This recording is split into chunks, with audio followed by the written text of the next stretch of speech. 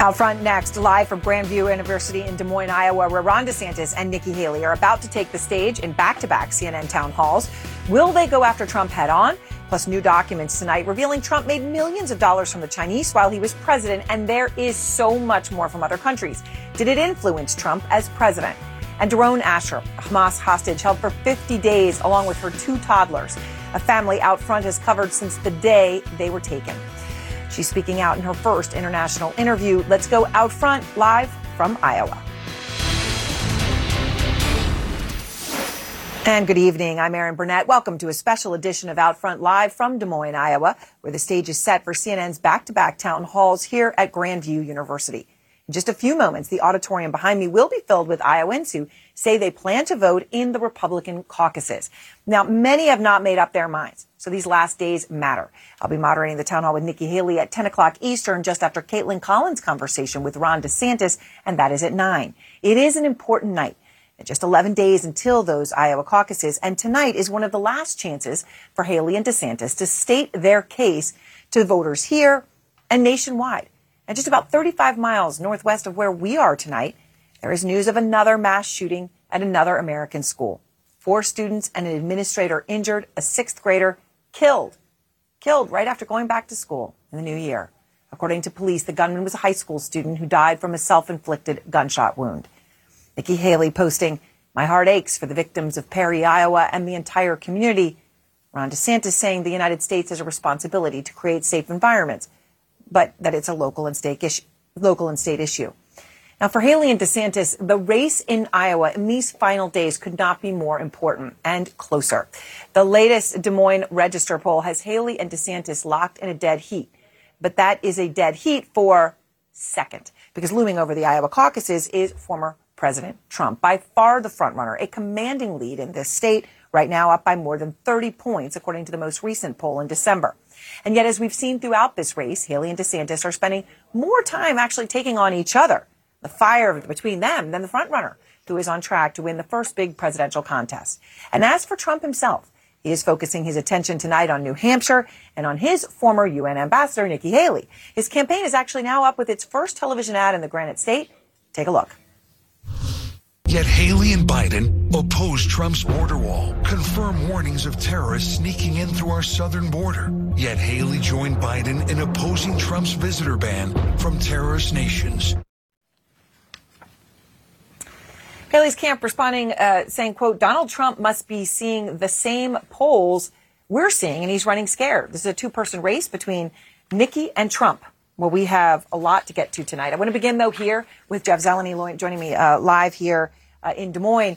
So, Jeff, you have spent an extraordinary amount of time in the state. And now here we are in the final days. People's got to make up their decision. So what are you hearing from the voters who have not made up their minds yet? Well, Erin, surprisingly, there are a lot of voters who have not made up their minds. For some, it's because they truly can't choose. Others are just tuning in right now, just paying attention after the holidays. You hear questions about electability. You hear concerns about specific policy issues. But as these candidates try and make their cases, we hear a lot of voters trying to weigh between DeSantis and Haley. That's why tonight's town hall is so important. But as they make their case to voters, looming large over all of this is what they're actually saying about Donald Trump. Well, I mean, first of all, he won't debate. I mean, like, he's not willing to get on a stage. He's not willing to answer questions. Chaos follows him. And we can't be a country in disarray and have a world on fire and go through 4 more years of chaos. Ron DeSantis and Nikki Haley are talking a lot about Donald Trump. I think right now we need a commander-in-chief, a general to lead us to victory who has not yet been wounded in that war. Somebody with fresh legs to lead us forward to the next generation. And if we don't get slippery, slick politicians out of the way and take on Donald Trump directly, we'll lose that fight. Vivek Ramaswamy and Chris Christie are too. The former president hangs over the Republican primary in most every way. Hello, Iowa. I'm thrilled to be back with so many proud, hardworking patriots in the heartland. Just 11 days before voters in Iowa render the first judgments of the GOP contest. For his rivals, one of the biggest balancing acts on the campaign trail is how much to talk about Trump, and just how to do it without alienating Republican voters they're still trying to win over. Trump is eyeing more than an Iowa victory. he's looking for a decisive one. We got to be sure that we put this thing away. The poll numbers are scary because we're leading by so much. The key is you have to get out and vote. As he heads back to Iowa on Friday for a weekend campaign swing, advisors tell CNN that complacency among supporters poses more of a challenge than any of his rivals. We can put this to bed after Iowa, if you want to know the truth. We can put it to bed for them, too. They can go home and forget it. But you have to go out. Happy New Year! With time running short to make his case, DeSantis has been sharpening his argument on electability. I don't think Donald Trump ultimately can win an election. And relentlessly reminding Republicans what Trump failed to accomplish. And I have said with Trump, he's running on the same issues that he ran on in 2016 and didn't deliver on. Border wall with Mexico paying for it, deporting illegal aliens, draining the swamp. Haley bluntly blames Trump for his share in building the nation's record-high debt. Everybody talks about how good the economy was under Trump, and it was good, right? But at what cost? He put us $8 trillion in debt just in 4 years. Our kids will never forgive us for that. The question is whether any of this will whittle away Trump's support in Iowa. I have voted for Trump in the past. Rick Beatty said he misses many of Trump's policies, but little more. There's a lot of times I wish he would change his language. I don't think it would stir up as much controversy, but that's his personality, the way he is. And I think that's probably something we just have to live with.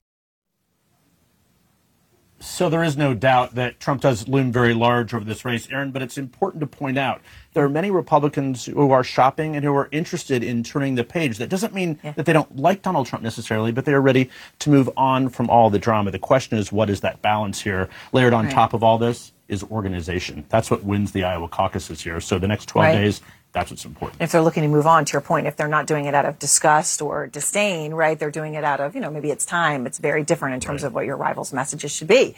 And that's the crucial question. So, Jeff, stay with me. I want to bring in Amy Walter now into the conversation, the publisher and editor-in-chief of the Cook Political Report. So, Amy, great to have you back. I mean, from what you're seeing and hearing, and, you're seeing this reporting as well, who do you think has the momentum on the ground right now in Iowa? Because it is going to set the tone for the whole country. Nikki Haley or Ron DeSantis? Yeah, I think these events that you all are hosting, both the town hall tonight and then the debate next week, are also going to give us some clues in terms of which one seems the most confident, which one is able to really get the blows in on her opponent or get some, attention through these last few televised events. But honestly, I think that it's really now up to Ron DeSantis. He is the one who has put everything on the line for Iowa, and anything other than a second place finish is going to be a huge problem. And the second place fans, okay, so he touts every chance, Ron DeSantis does, that he's going to not all 99 counties. Right. I mean, I was just watching him in his little vest and remembering back in the day, remember Rick Santorum and the vest, and it went viral and going to all 99 counties. And but yet there's no poll, there's nothing that shows him even close. Is a surprise possible? Could everything be that wrong? Iowa has a history of surprises. So, yes, and the polls are taken a while ago. Before the holidays. So at this point, I think, let's throw the polls out and listen to what the voters are saying. But you do sense momentum here, and it's not necessarily on the DeSantis side as much as Haley. But organization, again, matters so tremendously here. So I think Amy's right. There's no doubt that Governor DeSantis has more at stake here in Iowa. He's invested more, really, for the better part of a year. So, yes, the burden is on him. But that's why these events are important. And, boy, he's closing this campaign in a far different place. He's doing every interview he can do, talking to every voter, and really campaigning aggressively. Right? He's doing this town hall. So we shall see. And Amy, do you notice that change? Is that change having an impact when you actually look at what people think, or your confidence in our read of what people think? And Jeff knows this very well, too.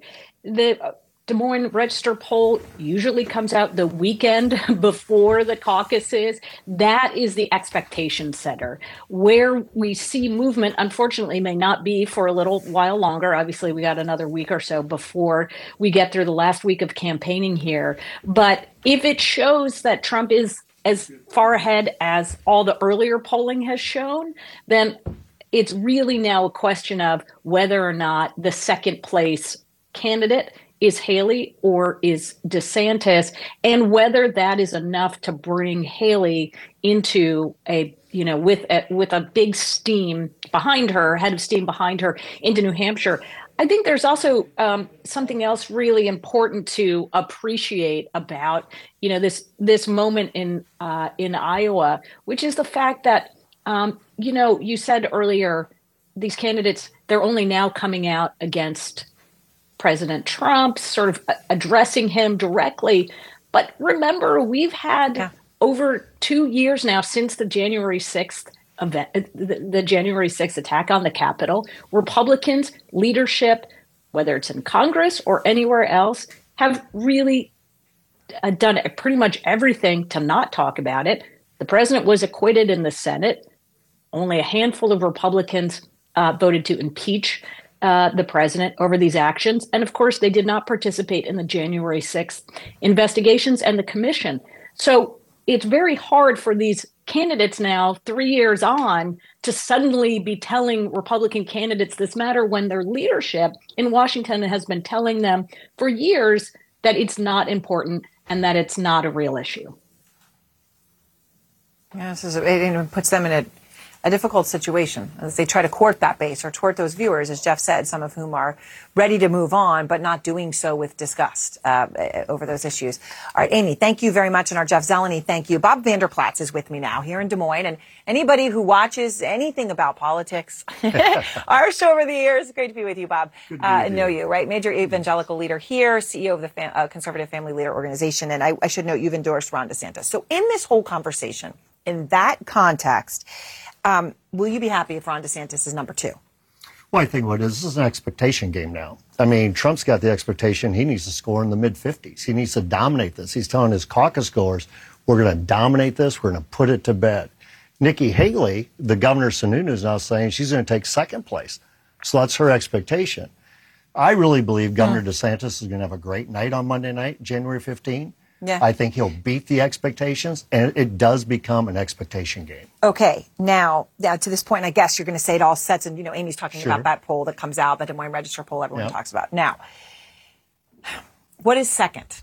If Trump comes in at, 50, if it comes in near the expectation, if Ron DeSantis isn't close, if it's a blowout but he's second, is that it? Well, I don't know if that's it. First of all, I don't believe the polls. And I think Amy would know I'm going to say that as well, that I don't believe the polls. Everything. Even in your own state, the Des Moines Register. I mean, just to. Absolutely not. As a matter of fact, why don't you have confidence? The Sunday before the caucus of 2016, Trump was supposed to beat Cruz by 5. Cruz beat Trump by 4. That's a 9-point swing. Yes. It's an organization exercise in the state of Iowa. And nobody has been organizing Iowa like DeSantis. So Cruz had the best organization by far in 2016 that I've ever seen. DeSantis is light years ahead of Cruz with his organization. So if his organization turns out on caucus night, he'll defy and may shock the nation. And that obviously can have a huge impact. We all know that. Now, DeSantis has gotten a lot of criticism from voters. There's some voters at town halls in Iowa that were criticizing him, saying, you got to go after Trump. What is wrong with you? Why are you not doing that? Now, we have seen some of that from both DeSantis and Haley, but not very much. And certainly when you look at where they're spending their political money, it's all been going after each other as opposed to Trump. So I want to just play one of these voters who talked to Jeff Zeleny. He said, all right, I'm frustrated with DeSantis. He's still going to vote for him, but I want to play what he said. I think he needs to go after Trump, and I don't see him doing it. So I don't know that he's going to be able to pull this off unless he goes after Trump. He's going after Nikki Haley quite a bit in ads. What do you think about that? Yeah, that's fine, but Nikki Haley isn't the leader. Donald Trump is. So that's where it needs to be. Is he right? Is it time to just go for the person in front? I guess I've been around Ron DeSantis a long time, and he's the most accomplished person I've seen in a long time, ready to be president. And I think he takes on Trump. I think he draws the distinctions between him and Trump, what would make him a better candidate, one that could win and lead on day one. But he also knows this is a tough needle to thread. You cannot alienate the Trump supporters, the Trump voters. And I think what he's doing, he's making the case of, listen, by electing me, you're going to get all the good of Donald Trump without all of the bad, and you're going to get somebody who can win and lead on day one and for 2 terms. And I got venom is too strong of a word. But is it smart to save your venom and not direct it at the person in front? So if you're not going to criticize that person strongly, then why would people not vote for that person? Well, first of all, I think Ron DeSantis believes, listen, I'll stand on my own credentials. Look at my record as governor of Florida. Look what I've done. I just didn't say I'd do it. I actually did it. And that's why people like Governor Reynolds so much. And he got the historic endorsement of Governor Reynolds. Very popular governor here. To Governor DeSantis. I think it's going to mean a lot. So I think DeSantis knows I can win this without playing the game of just disparaging the front runner. All right. So Trump, meantime, has put up an ad. And his ad in New Hampshire, where he's now focused, his first ad came out, and it is targeting, well, let me show you. Sure. Haley joined Biden in opposing Trump's visitor ban from terrorist nations. Haley's weakness puts us in grave danger. Trump's strength protects us. Sometimes you like to be the target of an ad because it shows someone is afraid of you or takes you seriously. His only ad, it is 100% about Nikki Haley, not about Ron DeSantis. That's in New Hampshire. You take a look at Iowa. I think $36 million right now has been spent against Ron DeSantis. They know who the real opponent is. Nikki Haley knows who the real opponent is. So does Donald Trump. That's why I think DeSantis, again, I think he is set up for a really good night on Monday the 15th. All right. Well, we shall see. And as you say, so much can happen between now and then. And so many people who will be with us tonight say they are still undecided. Bob, thank you very much. And please don't miss our back-to-back town halls tonight. It all starts at 9 o'clock Eastern right here in Des Moines. And meantime, next, Iranian-backed groups targeting more ships near American troops, as a senior administration official says the U.S. would not hesitate to use lethal force in self-defense. The real question tonight is, how big could this war get? Is America on the brink of something big and terrifying? Plus, Trump making millions from the Chinese while he was president, and that may just be the tip of the iceberg. There are new details ahead this hour. And breaking news, another round of documents connected to the convicted pedophile Jeffrey Epstein have just been released. Again, going through them this hour, new information coming out. We'll see some new names. We'll be back. This podcast is supported by Sleep Number. Quality sleep is essential. That's why the Sleep Number Smart Bed is designed for your ever-evolving sleep needs, so you can choose what's right for each of you whenever you like. Need a bed that's firmer or softer on either side? Helps you sleep at a comfortable temperature. Quiets their snores? Sleep Number does that. Only Sleep Number Smart Beds let you each choose your ideal comfort and support, your Sleep Number setting. Sleep Number Smart Beds learn how you sleep and provide personalized insights to help you sleep better. All Sleep Number Smart Beds feature cooling, pressure-relieving comfort layers for soothing sleep throughout the night. Temperature-balancing bedding is designed to move heat and moisture away when you're hot. When you're cool, they hold their energy to help warm you. Sleep better together. J.D. Power ranks Sleep Number #1 in customer satisfaction with mattresses purchased in-store. And now, save 50% on Sleep Number limited edition smart beds for a limited time. For J.D. Power 2023 award information, visit jdpower.com/awards. Only at Sleep Number stores or sleepnumber.com. Tonight, on the verge of all-out war, tension across the Middle East escalating this hour. The Iranian-backed Houthi militant group launching a fresh attack in the Red Sea. Again, and in Iraq, a U.S. drone strike today, killing a commander of a pro-Iranian militia in Baghdad. A defense official telling CNN the Iranian proxy group had, quote, U.S. blood on its hands. Well, this comes as ISIS is now wading into the fray, claiming responsibility for the 2 powerful suicide bombs that killed more than 80 people in Iran yesterday. Iran had initially blamed Israel for the worst death toll in Iran since the Iranian Revolution and vowed retaliation. Warren Lieberman is out front more on this widening and escalating war. A U.S. strike in Iraq, second in little more than a week, killing the commander of a pro-Iran militia, Harakat al-Nujaba. One U.S. official saying the target, known as Abu Taqwa, had U.S. blood on his hands. Abu Taqwa is actively involved in planning and carrying out attacks against American personnel. The attack comes amid fears of an escalation in the Middle East, far beyond the borders of the Gaza Strip, where the war between Israel and Hamas is nearing the 3-month mark. The U.S. has tried to separate the war in Gaza from the rest of the region, but the fighting has burst through political borders. An Israeli strike in Beirut killed Salah al-Aruri, one of Hamas's top leaders. Lebanese officials warning the attack threatens to spark a wider conflict in a region already on edge. U.S. forces have come under attack approximately 118 times in Iraq and Syria since mid-October. Hezbollah in Lebanon has launched repeated missile and drone strikes on Israel, a key U.S. ally in the Middle East. And the Houthis in Yemen have fired on international shipping lanes in the Red Sea, with calls growing for a U.S. response. We don't telegraph our punches one way or another, but we take these attacks very, very seriously. The impact that they're having on international commerce and free shipping, and we're going to keep doing what we need to do to protect our interests. The common thread here is Iran, which backs these groups. With U.S. Navy forces in the eastern Mediterranean Sea and in the Red Sea to protect international shipping lanes, the U.S. has tried to send a message of deterrence, carrying out strikes in Iraq and Syria. But the attacks across the region have persisted, the Pentagon once again laying out an open-ended threat of force. We maintain the inherent right of self-defense and will continue to take necessary actions to protect our personnel. But in a region where one conflict is already raging, U.S. officials are grappling with how to respond to widespread attacks by Iranian proxies without sparking a broader war in the Middle East. And Oren, Iran clearly growing bolder, right? Regional proxies now really upping the ante. But even as this has happened, we keep seeing closer and closer ties between Iran and Putin and Russia. So how tight is that alliance right now? They're already very close, and that relationship keeps advancing. A U.S. official telling CNN it appears that Iran is ready to sell ballistic missiles to Russia. Iran has already sold the Shahed drones that we've seen used to devastating effect in Ukraine, now adding another capability. It's not a new tech necessarily for Russia or a new type of weapon. It simply adds to the devastating weapons they already have, as we're past, or nearing, I should say, the 2-year mark on the war in Ukraine. It simply gives Russia more ammo, as these two countries, Russia and Iran, in many ways pariah states, isolated from the West, grow even closer to each other and essentially find common ground in weapons and elsewhere. Yeah, weapons production. All right, thank you very much. Oren Liebermann with all that reporting tonight from the Pentagon. And next, a new report revealing millions of dollars from foreign governments flowed to Trump during his presidency. The number one spender was China. And a congresswoman who's investigating the ties, and they go to so many other countries, crucial in a presidential election, is out front.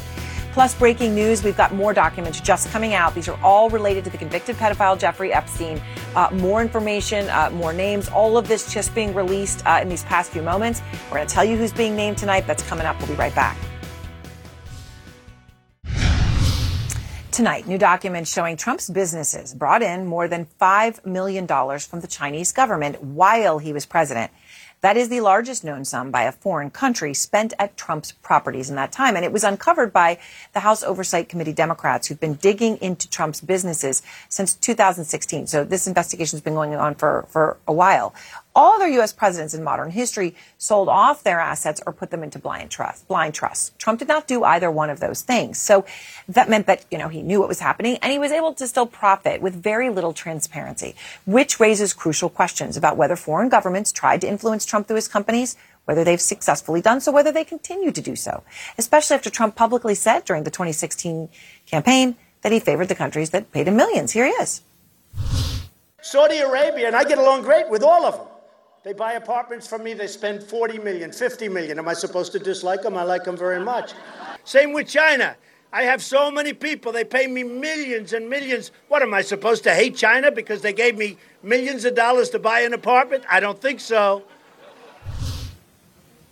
Up front now, Democratic Congresswoman Jasmine Crockett. She's a member of the House Oversight Committee, which, of course, released this report, has been looking into this. So, Congresswoman, I appreciate your time. Now, you found the Chinese government spent more than $5.5 million at Trump's properties while he was in office. Okay, so you've put those numbers out there. You've listed. I hope people will see the whole report. The question, though, is were you able to tie that money to any actions he took as president? Well, we don't know, Aaron, and I want to be clear that the $5.5 million that was discovered is a very conservative estimate.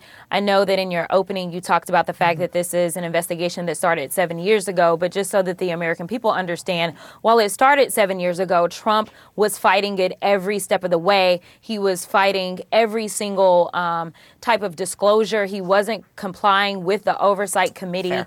And he was fighting in court. So it wasn't until September of 22 that we actually started receiving documents. And as soon as January 2023 hit and Comer became the chair, Comer shut it down. Right. So, and fair to point out all those hurdles and speed bumps, to say the least, that you faced. But what you did find, Congresswoman, was 20 countries, according to the report, that paid a total of $7.8 million to Trump's businesses during this time. Now, when you went through some of the top spenders, number 2 behind China was Saudi Arabia. And I found this one very important because you found $615,000 spent by the Saudis at Trump properties.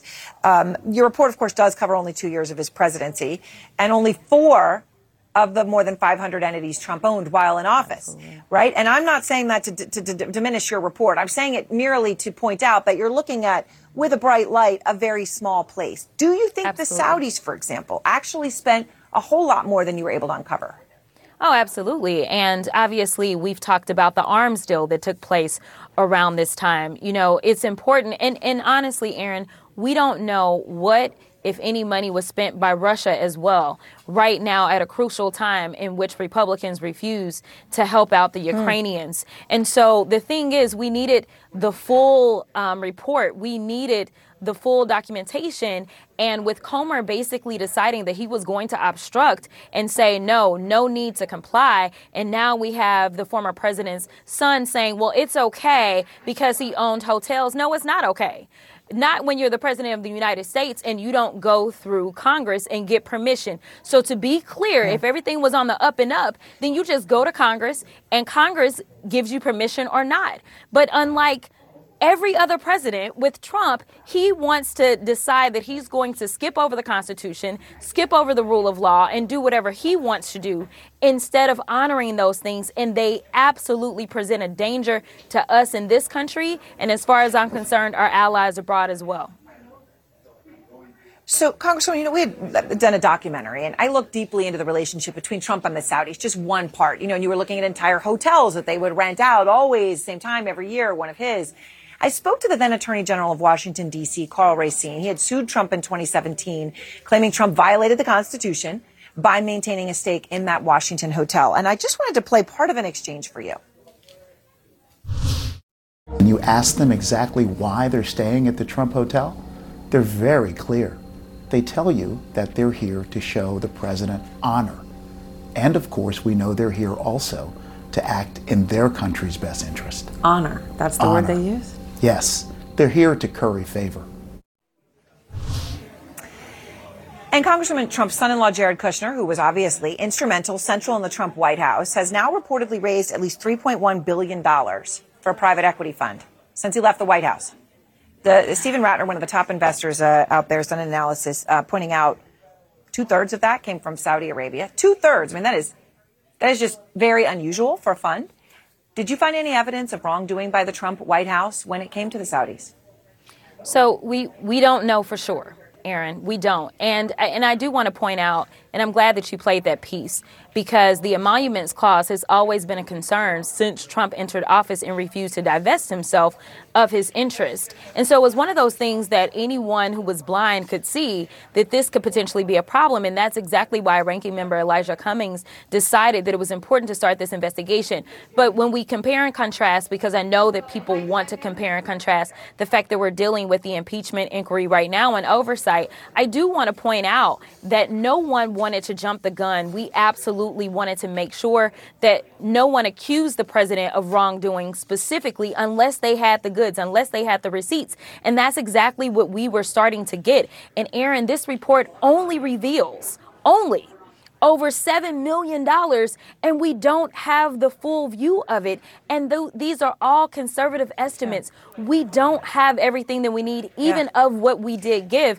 And so I do want people to understand that there's one party that's playing partisan politics and another party that is simply trying to get to the truth and make sure that we are going to preserve democracy here and make sure that everyone who wants to enter the White House plays by the same rules as any other president. And important, as you point out, right, you're looking at a very short window of time and very very small percentage of his properties that you're looking at, and this is what you were able to find. All right, Congressman, thanks so much. I appreciate your time. And breaking news, a second round of documents has just come out. This is connected to the convicted pedophile Jeffrey Epstein.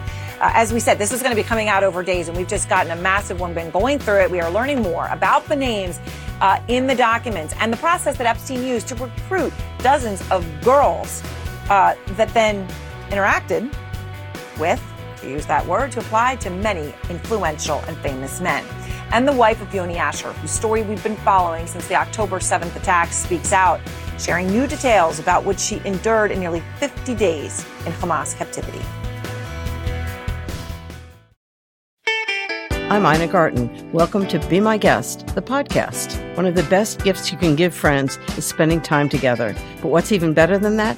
Cooking with them. On Be My Guest, the podcast, new friends and old stop by my barn for some conversation and great cooking. We talk about food, life, and everything in between. Listen to Be My Guest, the podcast with me, Ina Garten, and join us wherever you get your podcasts.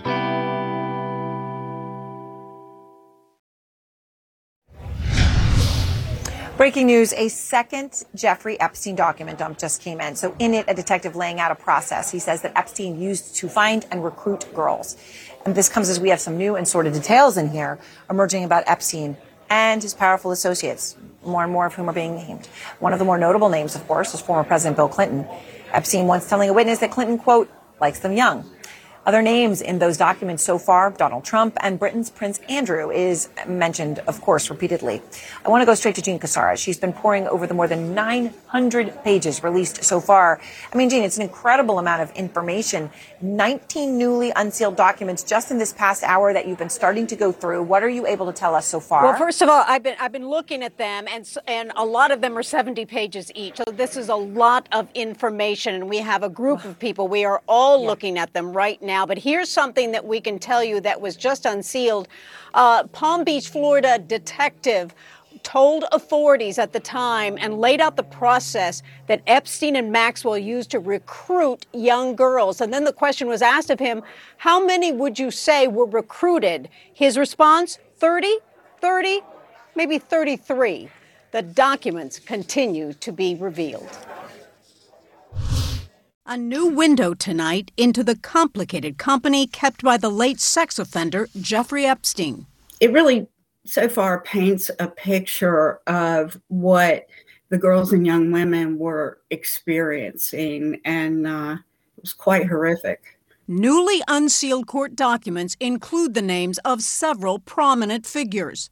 Many who had previously been linked to Epstein, like former Presidents Bill Clinton and Donald Trump, were named in the filings, though the two, like many others, were not accused of wrongdoing. Epstein, a wealthy financier, died by suicide in jail in 2019 while awaiting trial on federal sex trafficking charges involving underage girls in Florida and New York. The documents stem from a 2015 civil defamation lawsuit filed by one of his accusers, Virginia Roberts Giuffre, against Epstein's former confidant, Ghislaine Maxwell. The unsealed filings also contain a 2016 deposition from one of Epstein's alleged victims, Joanna Sjoberg. Much of this information was her firsthand accounts of what she had seen, observed, and heard in her dealings with Epstein. Sjoberg recalled that Epstein spoke to her about Bill Clinton. Quote, he said one time that Clinton liked them young, referring to girls. When asked if Clinton was a friend of Epstein, she said she understood Epstein had dealings with Clinton. Clinton has not been accused of any crimes or wrongdoing related to Epstein. His spokesman on Wednesday reiterated that Clinton knew nothing of Epstein's crimes and told CNN that it has now, quote, been nearly 20 years since President Clinton last had contact with Epstein. In her deposition, Sjoberg also recalled a time she was with Epstein on one of his planes, and pilots said he needed to land in Atlantic City. Quote, Jeffrey said, great, we'll call up Trump and we'll go to, I don't recall the name of the casino, but we'll go to the casino. Sjoberg said in her deposition she never gave a massage to Trump. He is not accused of wrongdoing related to Epstein. The Trump campaign responded to a request for comment by attacking the media.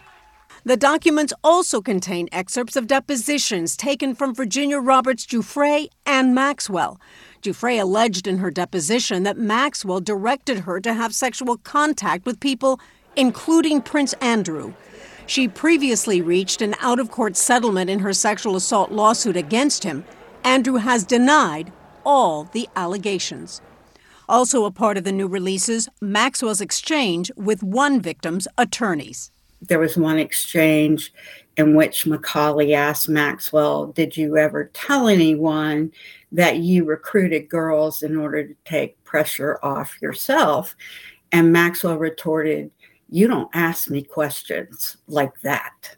Attorneys for Ghislaine Maxwell said in a statement on Wednesday, quote, she has consistently and vehemently maintained her innocence. She is currently appealing a 20-year prison sentence following her 2021 conviction on 5 counts, including sex trafficking of a minor. All names are not being released. We do have some documents that say that a victim was ordered to have relations with an unnamed prince, an owner of a very large hotel chain, and then an unnamed individual. So not everyone is being revealed by the court at this point.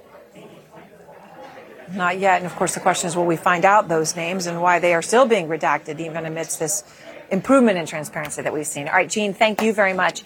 Next, the wife of Yoni Asher. We've been covering this family's story from October 7th. Speaks out front for the first time since she was freed from captivity. And we are also just over an hour from the start of CNN's town halls with Ron DeSantis and Nikki Haley. We'll be right back. Tonight, quote, they absolutely put on a show. So those are the words of Daron Asher. She was talking about her Hamas captors in her first international interview. The Asher family story is one that we, of course, have been following so closely. Daron Asher held along with her 2 small girls for 50 days. You've all, met virtually her husband, Yoni Asher, sharing his anguish so many times on the show while his family was missing. He thought at one point, wasn't sure he'd ever see his little girls when I was with him in Israel. And tonight, his wife, Daron, telling her story. Bianca Goladriga is out front this hour from Tel Aviv. They absolutely put on a show to dress me up in nice clothes and shoes before I was released, when my girls and I were barefoot for 50 days and we were cold because we were wearing short sleeves in November. It's one big show. Daron Asher opening up and revealing what really happened to her and her 2 young daughters while held captive by Hamas for nearly 50 days. Once you got into Gaza, what happened?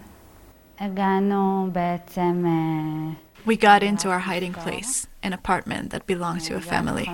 We were inside the room without the ability to get out, of course. Closed door, closed window.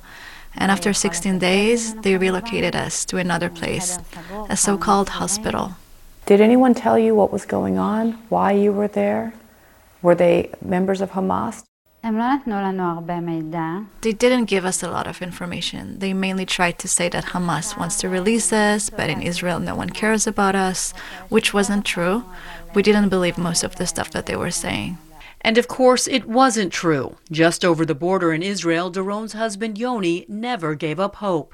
We are begging for your help. My babies, Raz and Aviv, doesn't have much time.